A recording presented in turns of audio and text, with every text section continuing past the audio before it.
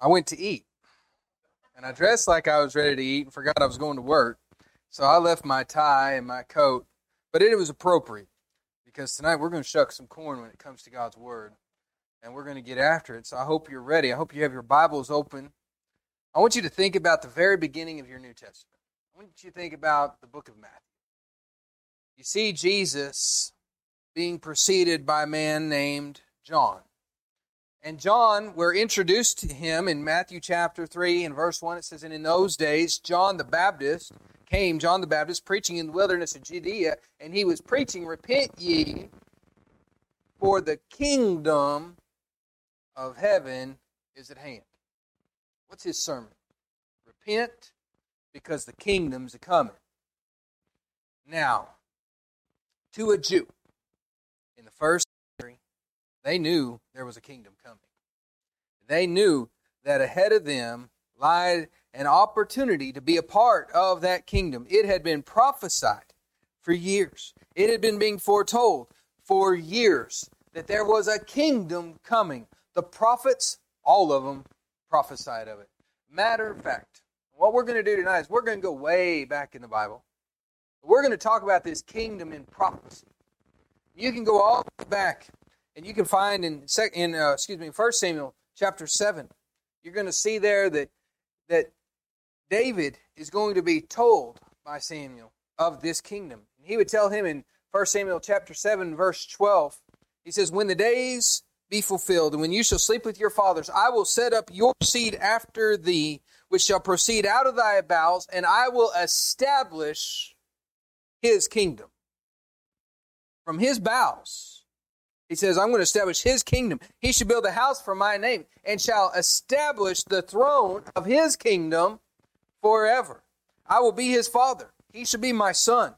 If he can commit iniquity, I will chasten him with the rod of men and with the stripes of children of men. But my mercy shall not depart from him, as I took it from Saul, whom I put away before thee. And so he tells him that there is coming a day in which he is going to establish a kingdom from the loins of David, and that his kingdom is going to be a place.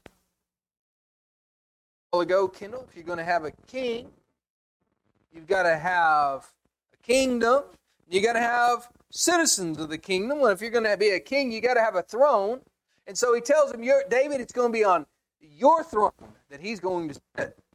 Isaiah would prophesy similar in Isaiah chapter 9, verse 6 and 7, that the Messiah would sit on the throne of the kingdom.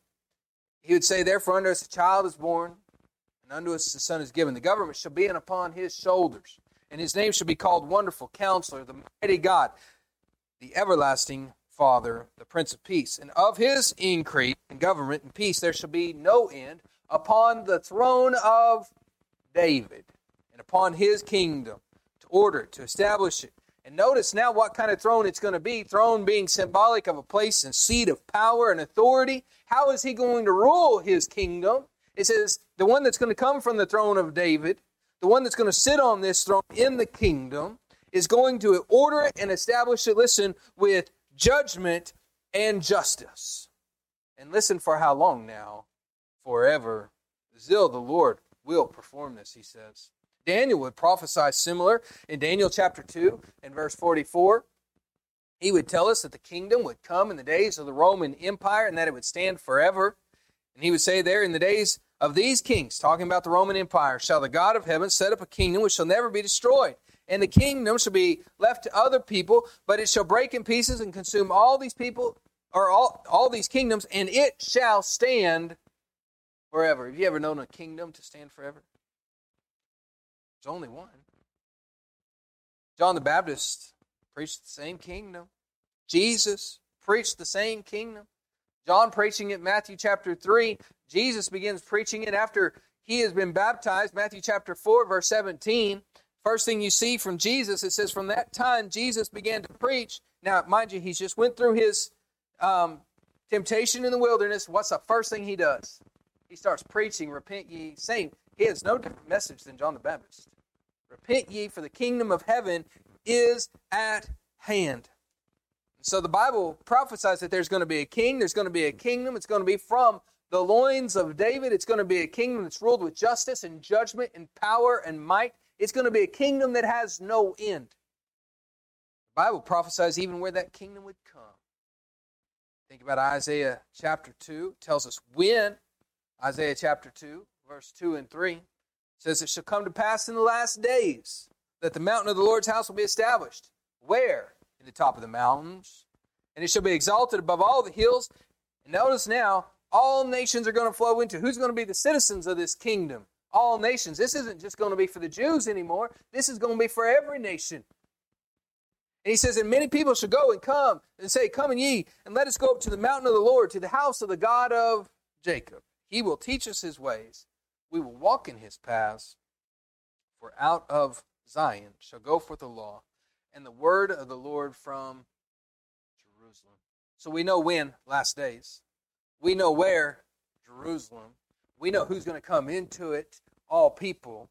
We know it's going to come from the loins of David, and it's going to be a throne that's ruled with judgment and justice, and it's going to last forever.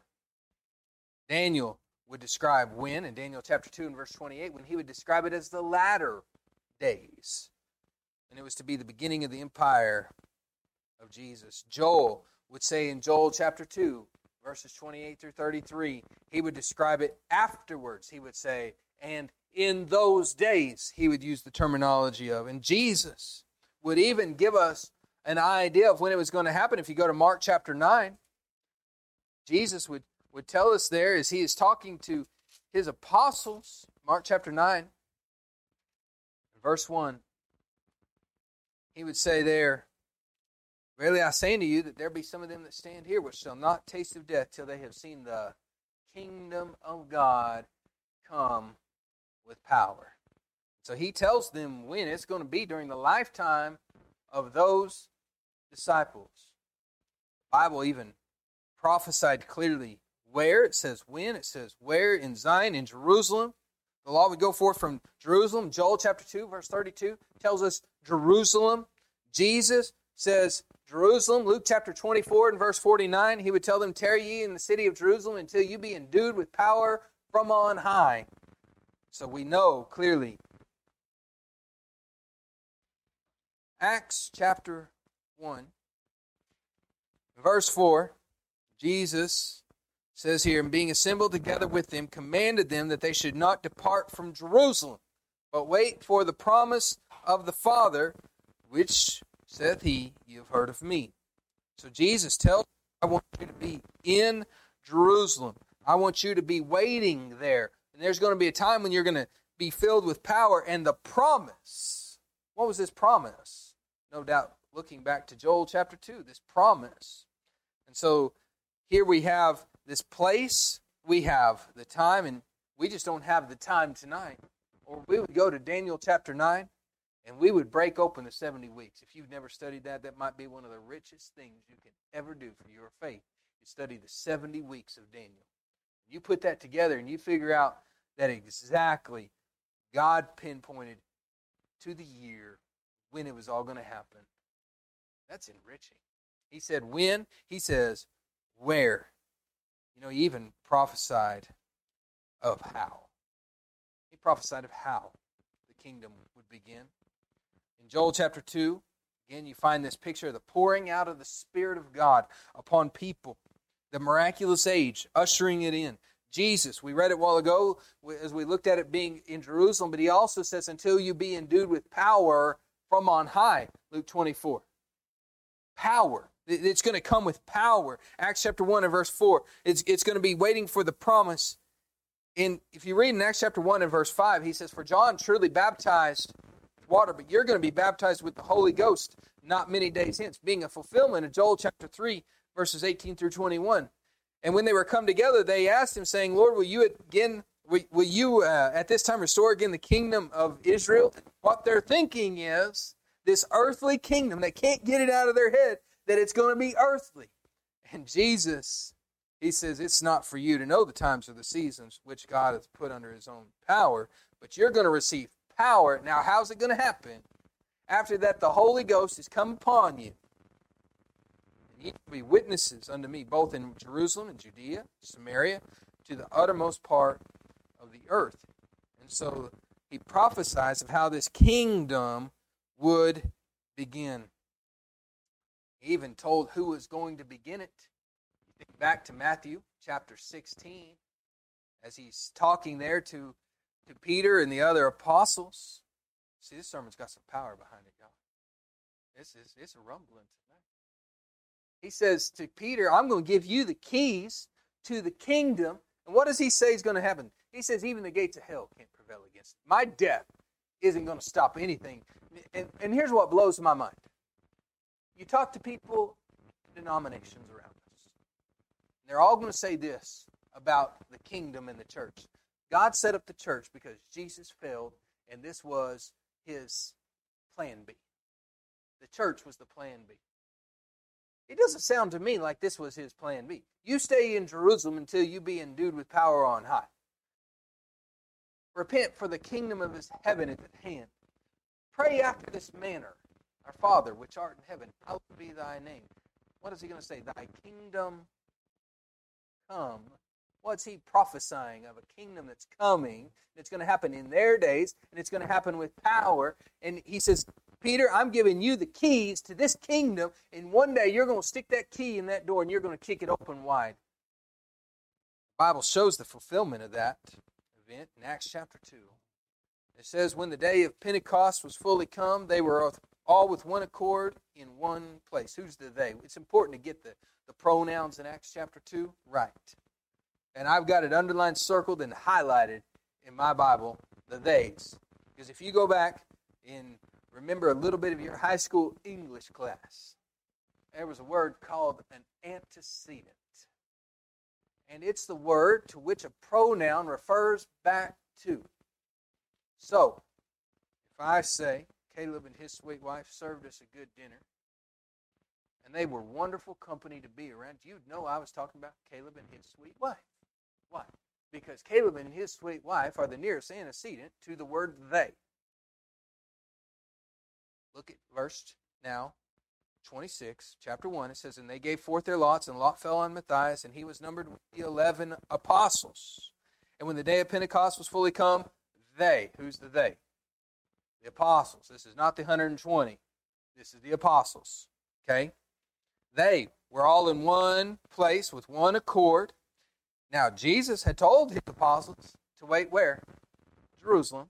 Till what happens? They get endued with power on high. Here they are. They're in this place called Jerusalem. Pentecost is coming. Suddenly there came from sound from heaven as of a mighty rushing wind, and it filled all the house where they, the apostles, were sitting. There appeared unto them cloven tongues like as fire, and it sat upon each of them, the apostles. And they, y'all know what I'm going to say, the apostles were filled with the Holy Ghost and began to speak with other tongues as the Spirit gave them, the apostles, utterance. So now the apostles are speaking in languages that they've never spoken nor studied. How do I know that? They want to tell us that speaking in tongues is similar. We live down in Southeast Texas. I was driving down the road one day, and there was a sign, and it said, Holy Spirit tongue-speaking class. I wanted to pull in, enroll. I wanted to learn. Matter of fact, I went to preaching school with a man who was a year behind me that had come out of the Pentecostal church. He had been an apostle in the Pentecostal church, and he was one of their main teachers for teaching, speaking in tongues. And he told us exactly how they brainwashed people into doing it. It's real easy. If you know that silly thing that Kendall's got around his neck called the tie, you can teach somebody, and you're saying, how do you do that? It's real simple. They tell them, you just say these words really fast and over again, and you get the really good start. It says, see my tie my tie. See my tie my tie. See my tie my tie. See my tie my tie. And that's how they start. That's the very beginning of speaking in tongues, and they all have to be taught this. Well, this isn't what happens here. And follow me, and I'll prove to you why. He says, they spoke as the Spirit gave them utterance with other tongues, verse 4, and they were dwelling at Jerusalem, devout men out of every nation under heaven. And now when this was noised abroad, the multitude came and gathered, and they were founded. Now listen, because every man heard them speak in his own language. Now, the miracle was not on the hearer. The miracle was on the speaker, the apostles. Keep with me. And they were all amazed and marveled, saying, behold, are these not not all that speak Galileans. So they recognize these are men of Galilee. They most likely spoke Greek, maybe Aramaic. Maybe some of them, no doubt, absolutely spoke Hebrew. And he said, and now hear we every man in our own tongue wherein we were born. This is not a made-up language. It's the tongue from which they were born that they heard them in. So where were these men from? The Bible's awesome, and it just gives us all the answers. Verse 9, Parthians, Medes, Elamites, dwellers of Mesopotamia, Judea, Cappadocia, Pontus, Asia, Phrygia, Pamphylia, in Egypt, parts of Libya, Cyrene, strangers of Rome, Jews and proselytes. Every one of them, hearing the apostles, they're now preaching and speaking in tongues that they studied, and these people are from all different parts of the earth, and they're hearing him in a language that they grew up knowing. This wasn't some unknown, weird tongue. People misinterpret that from 1 Corinthians chapters 11 through 13 and 14, this unknown tongue. Don't really have time to dive into that. We're going to cover all we're going to cover here, but listen, here's this powerful thing. If I got up here and you were a Russian and I started preaching in Russian, but I'd never studied that. Didn't grow up with it. That would be a certified miracle. That's what's happening on this day. There is something powerful happening. There's a sound of the mighty rushing. There's a tongue of fire upon each of their heads, and they're preaching and teaching and speaking in tongues they've never spoke. They're in Jerusalem. It's the last days. And now the greatest thing that's ever happened to the world is finishing its work. Jesus says, repent, for the kingdom of heaven is at hand. He tells his disciples, I'm going to build my church, and the gates of hell shall not prevail against it. I'm going to give to you, Peter, the keys to the kingdom. His whole purpose, he says, was that he could come to seek and to save that which was lost, Luke 19:10. He came so that people could be saved. The greatest question that anybody can ever ask is, how do I get saved? And how do I become a member of his kingdom?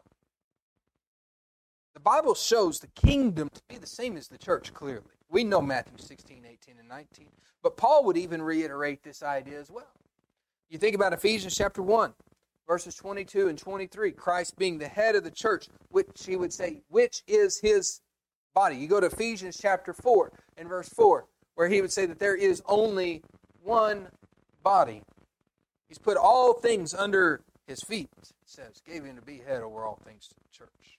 And then it calls the body the church. Now listen to this phrase here in Ephesians chapter 1 and verse 23, which is his body, the fullness of him that filleth all in all. The church is the fullness of God. When you think about what his kingdom is, it is that thing that he prophesied all the way back. Matter of fact, you can go all the way to Genesis chapter 49, and you can see how that the government was going to be from the tribe of Judah. David is going to be from his loins, the one that's going to have a kingdom, and he's going to sit on his throne. We could see this and trace this all the way up. It was not an afterthought. It was not an accident that was set up. And when you open your newspaper on a Sunday morning and you read there on the front page or the inside cover of it, and it's got a listing of churches, and it says, go to attend the church of your choice. That's the greatest lie and the greatest idiotic statement that you can make. It's not the church of your choice. There's not multiple churches. Brethren, there's one church. And Christ purchased it with his own blood, Acts chapter 20, verse 20. It is the church which Christ is the head of, which fills the fullness of him that fills all in all. I want you to think about the fact of who Jesus actually is even. When you look at Colossians chapter 2 and verse 9, it says, in him, talking about Jesus, dwelleth all the fullness of the Godhead bodily. Everything God ever wanted to do was done through Jesus. When you think about the creation, it was done through Jesus, Colossians 1 and verse 16. John chapter 1, in the beginning was the Word, and the Word was with God, and the Word was God. All things were created by Him. He is the fullness of the Godhead bodily. Then He came to earth, John chapter 1 and verse 14, full of grace, full of truth, took on the form of a human, Philippians chapter 2, took on the form of a servant. Why? So that He could lead us home. His whole goal was to bring the church. He was prepared for it. He had prophesied of it. You may say, well, how do you know He prophesied of it? He was the Word, was He not? When that prophecy came to Samuel, that was the Word that was prophesied. He prophesied of it. He prepared for it. And ultimately, He provided the ultimate sacrifice to make it happen. He gave His life on Calvary so that we could be saved. That's absolutely true. That's all people want to recognize. But that's not all there is to recognize. He came to set up His kingdom and to purchase His church. Listen, if Jesus had never died on the cross of Calvary, we wouldn't have the church today. And so the Bible shows clearly that He is the head of the church, that there is one body, and it is the fullness of Him that filleth all in all. And the Bible also shows that the kingdom, the church, was in existence after Pentecost, immediately after Pentecost. And in Acts chapter 2, go down here to verse 41, it says, Then they that gladly received His word were baptized, and the same day were added unto them about 3,000 souls, and they continued steadfastly in the apostles' doctrine and fellowship, and in breaking of bread.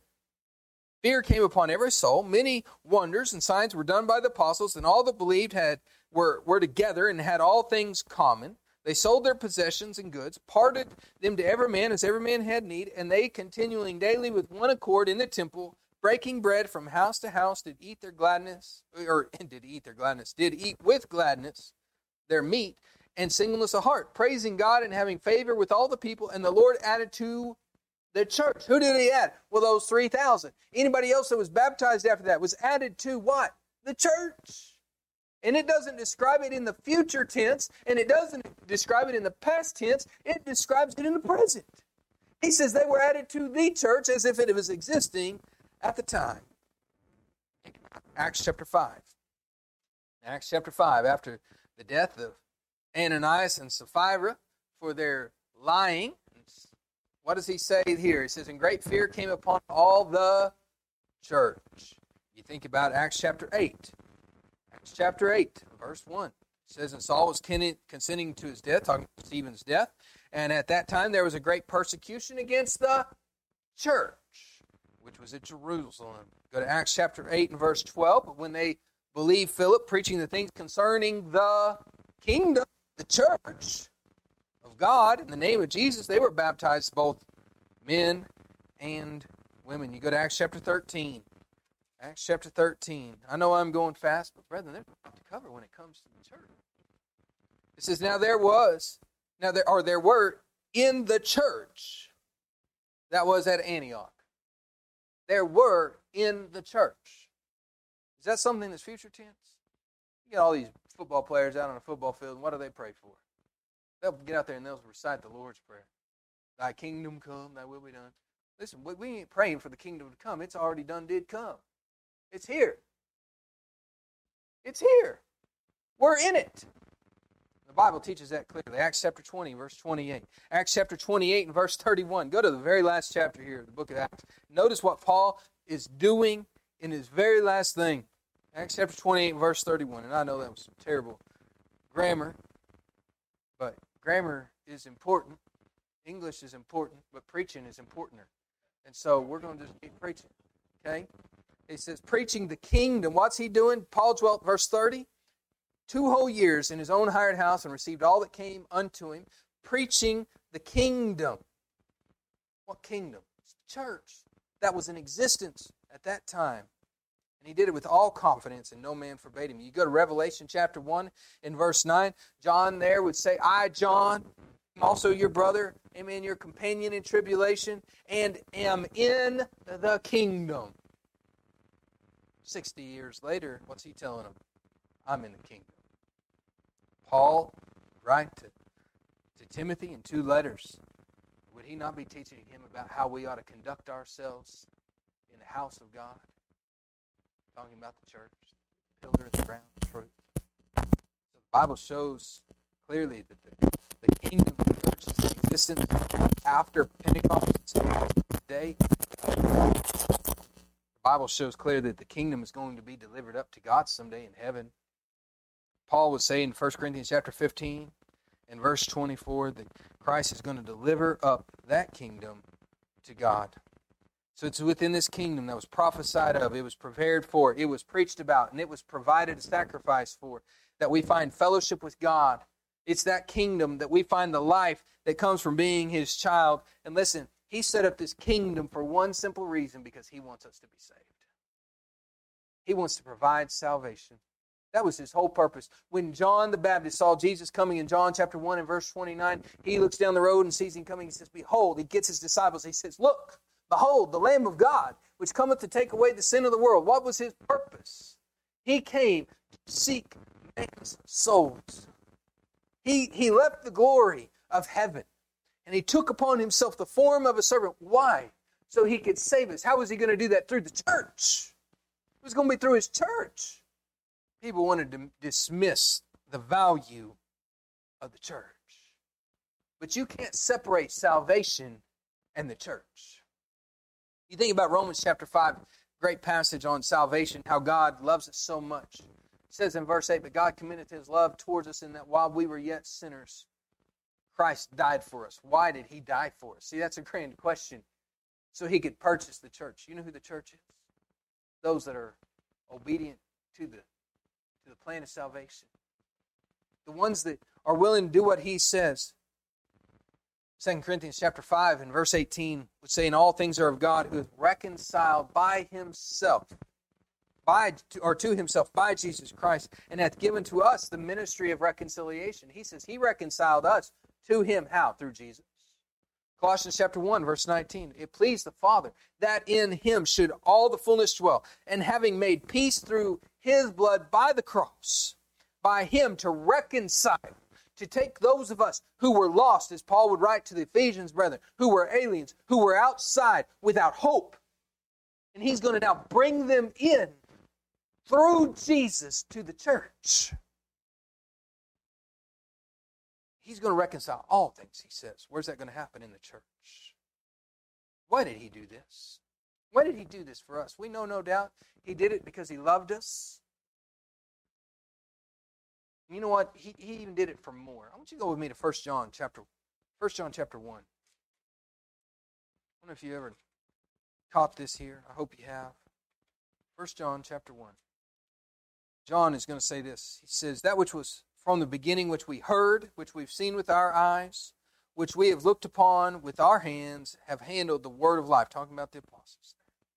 He says, for the life was manifested, we've seen it, and we bear witness, and show unto you that eternal life, which was with the Father, and was manifested to us. That which we have seen and heard, declare we unto you, that you may also have fellowship with us, and truly our fellowship is with the Father, and with His Son, Jesus Christ. And these things we write unto you, that your joy may be full. John says, as an apostle, we got to see it, we got to hear it, we got to feel it, and we get to tell you about it, so you can be a partaker with us, so you can have fellowship with the Father, and that your joy may be full. I'm tired. I'm sick and tired. And you said it. Half the members in the Lord's church act like they was nourished up on pickles, weaned on vinegar, and it's the truth. They act like the Lord's church is the most disgusting thing to have to tell anybody or defend about. I don't know about you. I'm proud to be a part of that thing that was prophesied, that was prepared, it was prayed for, it was provided for. I'm proud to be a part of the blood body of Christ. I'm proud to be a part of the thing that is the fullness of Him that filleth all in all. I am proud of that. I am thankful that I have a God that loved me enough to do it. And you know what? I can have the greatest joy in the Lord's church. We ought not act so bitter. We ought not act so beat up by the denomination. You know, I'm sure, we get tired of hearing things like, well, you people say, you're the only ones going to heaven. Good. sister one time, we heard her say, and she said, oh no, it's way worse than that. She said, I don't even believe half my brethren are going to heaven.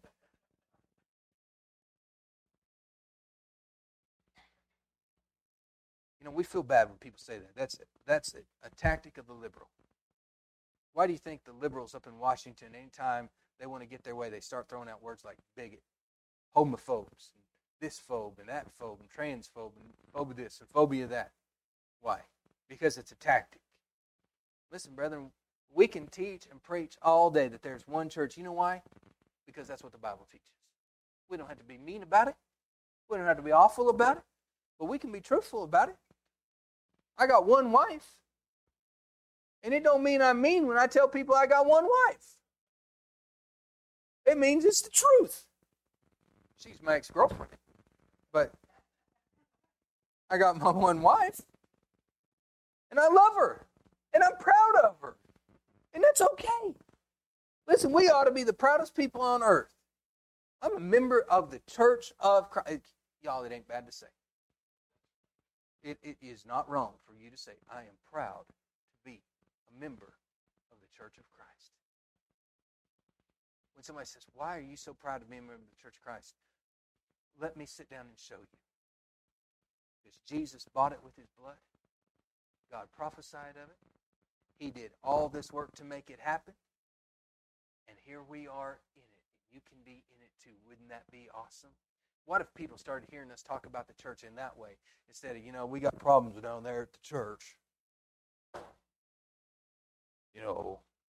So-and-so, he always leads long prayers at the church. Our song leader, he can't carry a tune, bucket. No Kindle. Don't start me on Kindle. Right? I mean, that's how people treat it. We say things like this. Got to go to church today.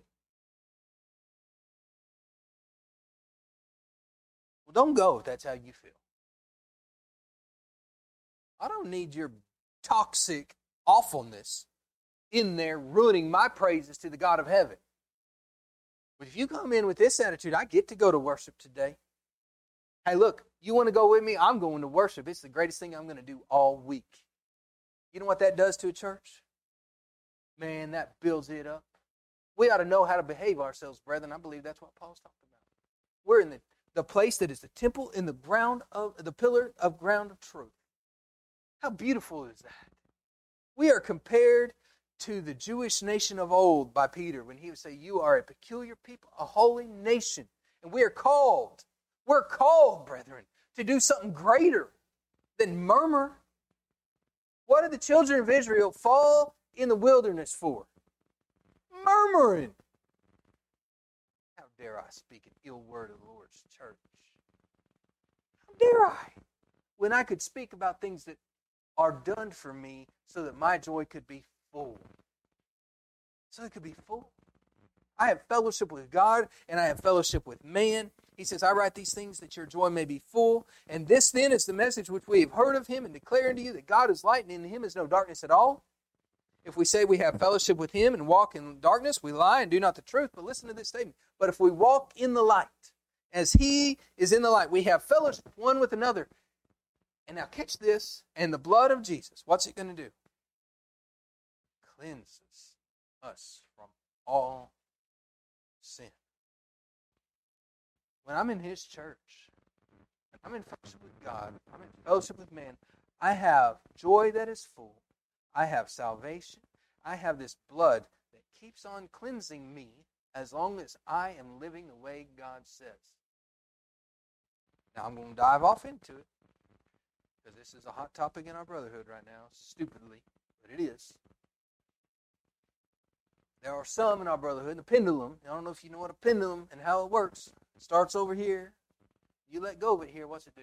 Stop in the middle? No. Whew. Goes over here, and it comes back over here, and it goes over here. And that's what our brotherhood's doing on this subject right now. Let's find the middle. Let's look at the text to get the middle. He says, if we walk in the light. There's a couple things there that he makes clear. First, it is conditional. It is conditional. The condition is walking in the light. What does it mean to walk in the light? That's a grand question. You know, the Bible never describes someone living righteously, soberly, and godly as walking in darkness. When somebody's out there drinking, does it ever describe them as walking in light? No. But when somebody's out there doing what they're supposed to, are they described as walking in light? Yes. If we do what God says, are we going to make mistakes occasionally? Let's answer it. Yes, we are. That's what He's dealing with here. We're going to make mistakes. You know why? Because we're dumb sometimes. I'm dumb sometimes. Sometimes I let my earthly passions, what would Paul say? Sometimes I do the things that I ought not do, and sometimes I don't do the things I ought to do. Why? Because we're human. And we're going to make mistakes sometimes. We don't use it as an excuse, but it's a reality. And when we make those mistakes, what is our responsibility? Now, we're going to look at the text and get the answer. He says, if we walk in the light, as He is in the light, we have fellowship one with another. Blood of Jesus Christ, it cleanses us from sin. If we say that we have no sin, we deceive ourselves. The truth is not in us. And if we confess, what is it to confess? I want you to hold your hand here. We'll get over it if it's too long, I'm sorry.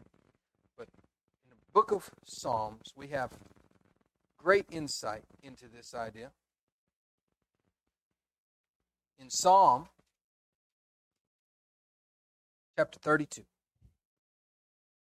we referenced this the other day as we looked at forgiveness, but we didn't go very far. It's talking about forgiveness here. You get down to verse 3 now. He says, when I kept silence, my bones waxed old through my roaring all the day. What's he doing? He's trying to hide this sin. He's trying to keep it to himself. And what is he doing? He's agonizing for it. For days, moisture was turned to the drought of summer. He couldn't cry anymore. He's out of tears. I acknowledged my sin, and my iniquity have I not hid. I said, I will confess my transgressions to the Lord, and thou forgavest the iniquity of my sin. What's happened? He has done what? Repented. He has repented. I confess it, I acknowledge it, and I'm going to announce it. God, I've done you wrong. I'm doing something about it. I'm addressing my sins. Verse 10 here, he says, many sorrows shall be to the wicked, but he that trusteth in the Lord, mercy shall compass him about. Be glad in the Lord, rejoice ye righteous. Shout for joy, all ye that are upright in heart. Who is the upright in heart? The one that will repent of sin. Listen, we make mistakes. What do we do immediately? Here's the way you stay in the light.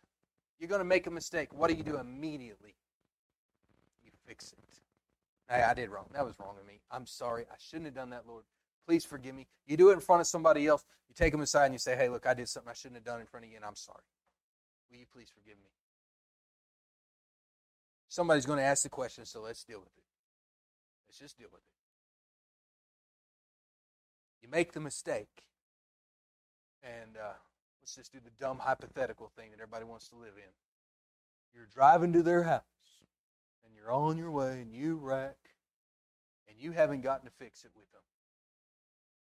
Are you lost, or are you saved? Are you walking in the light or not? Well, let me ask you, what are you on your way to do? You're trying to address it the best you can.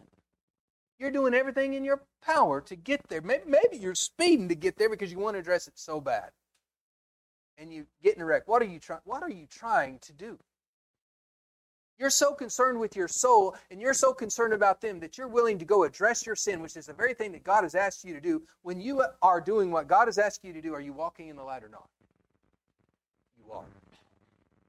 You are. You know what? I'm going to leave that into the hands of a God that is merciful, pitiful, loving, and graceful. Is that not true? If we'll do what He says, the way He says to do it, can we not leave our souls in the hand of a God like that? I trust that He will keep His promises. If I walk in the light, He is in the light. He's faithful and just to forgive my sins. I am trying to fix things and work things out.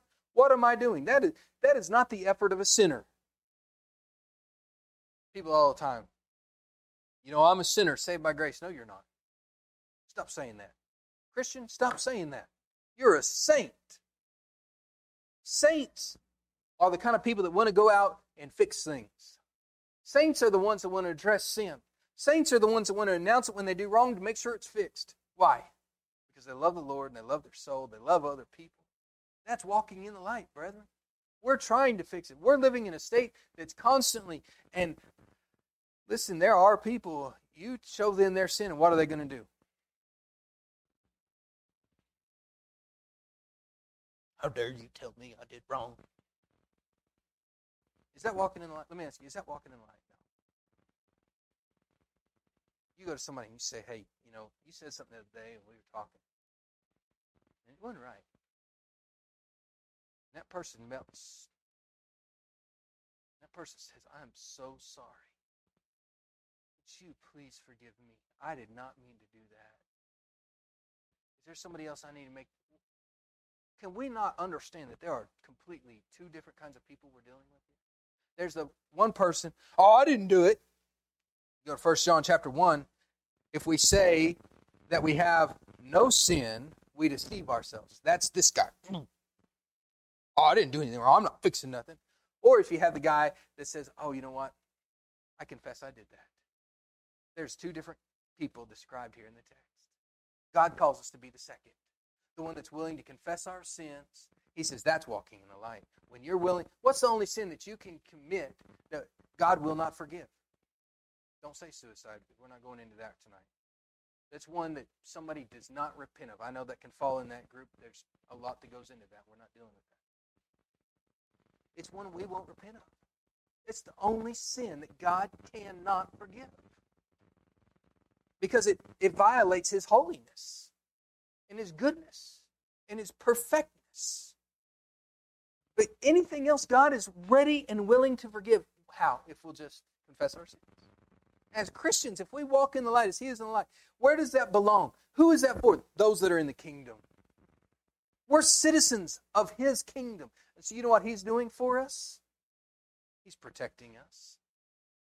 He's providing for us.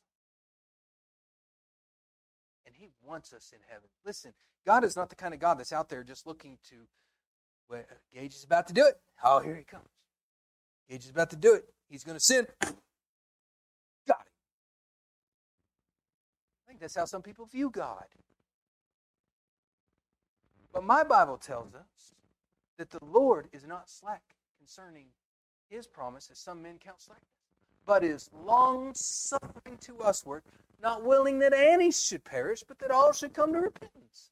What is His goal? What is His objective for you and for me? Sitting there waiting like a mousetrap to get us? No. He wants, matter of fact, I think the very reason, this is my Gage's opinion for just a second, the very reason God ain't come yet, well, I know it's the truth because the Bible says it, is that He wants everybody to have an opportunity. He wants everybody to have an opportunity. And that includes you and me. He's not trying to swat us, beat us down. No, it doesn't excuse us when we sin. Don't go wrong. The pendulum goes over here just as easily as it goes over here. We've got to walk in that light. We've got to do right. We're going to make mistakes. And what do? As soon as we make it, we fix it. That's the difference. At the grand opening of the kingdom, Peter stuck that key in the door, and he kicked it open wide. Those men there were pricked in their hearts, and they asked the question, what must we do? What was the very first thing Peter told them? Don't say baptized, because you're wrong. He said repent. Kendall and I was talking about this today. I think one of the greatest struggles the church has today is we've preached baptism so long we don't know what repentance is. Baptism ain't hard to get people to do if you can get them to repent. If we can just get them to repent, and listen, if you're here today and you've got sin in your life, all God is asking you to do is repent. Baptism will take care of itself. You'll get right in that water. That's not even going to be a question. He said, baptized, how can I get in here faster? Right? Could you move this thing? Was that not the response of the Ethiopian eunuch as they're going along the road? Look, hey, here's water. What's keeping me from it? Don't miss the immediacy of the eunuch. Hey, let's stop this thing. And they went down in the water. After he'd made that great confession, what does he do? He baptized him. How does he leave? he goes on his way rejoicing. What did he get him to do? He says he preached to him Jesus. And when he preached to him Jesus, there is no doubt that it preached repentance.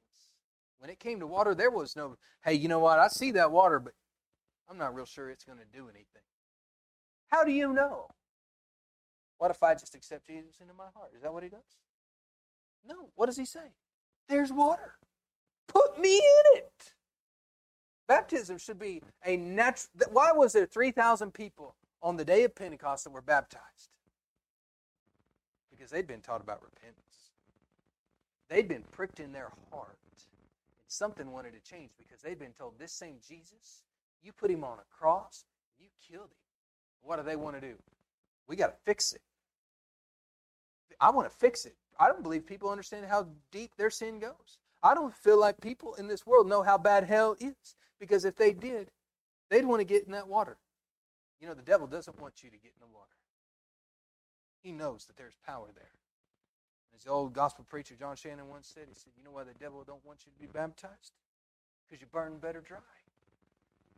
God is calling you to do something greater than just live the way you want. Do what he says. If you'll repent, it'll take care of itself. So the grand question, what will I do? 1 John chapter 5, John's going to end his book with this statement. He says, this is the record. God hath given to us eternal life. That life is in his Son. He that hath the Son hath the life. He that hath not the Son hath not the life. But these things have I written to you that believe on this name of the Son of God, that you may know that you have eternal life. He wrote to us so that we could know that we have eternal life. Absolutely. We can know it. So, you got a question. It's in front of you right now. You're going to walk out of these doors here in a minute. You're going to live in one or two states for the rest of your life. Either lost or saved. There's no in-betweener. I don't care what the world says. There ain't no gray area. You're either lost or you're saved. You either have the life, have the life. You're either in the church or you're out of the church. You're either walking in the light or you're not. How are you going to live? And how are you going to live? If tonight you're going to leave and you know you're not right with God, you know you're not walking in the light, you may be sitting here, you've never obeyed the gospel, you've never put on Christ in baptism, having repented of your sins, and you're thinking to yourself right now, I really don't want to die and go to hell. You're thinking to yourself, I might be thinking to myself, I really want to die and go to heaven. I want my joy to be full. I want to live a full life that is godly and good. Then do something about it now. We can baptize you if that's what you need. We can pray for you, pray with you, strengthen you. We can God on behalf of you. And that's what we're going to do. Sermons like this aren't necessarily always easy because sometimes people get upset. Sometimes it steps on toes. And if I hit your toes, I'm sorry I missed. Amen for your heart. God is calling for us to change our hearts. They were pricked in their hearts. Are you a member of his church? You walking in the light? If not, fix it. Won't you please, as we stand and as we sing.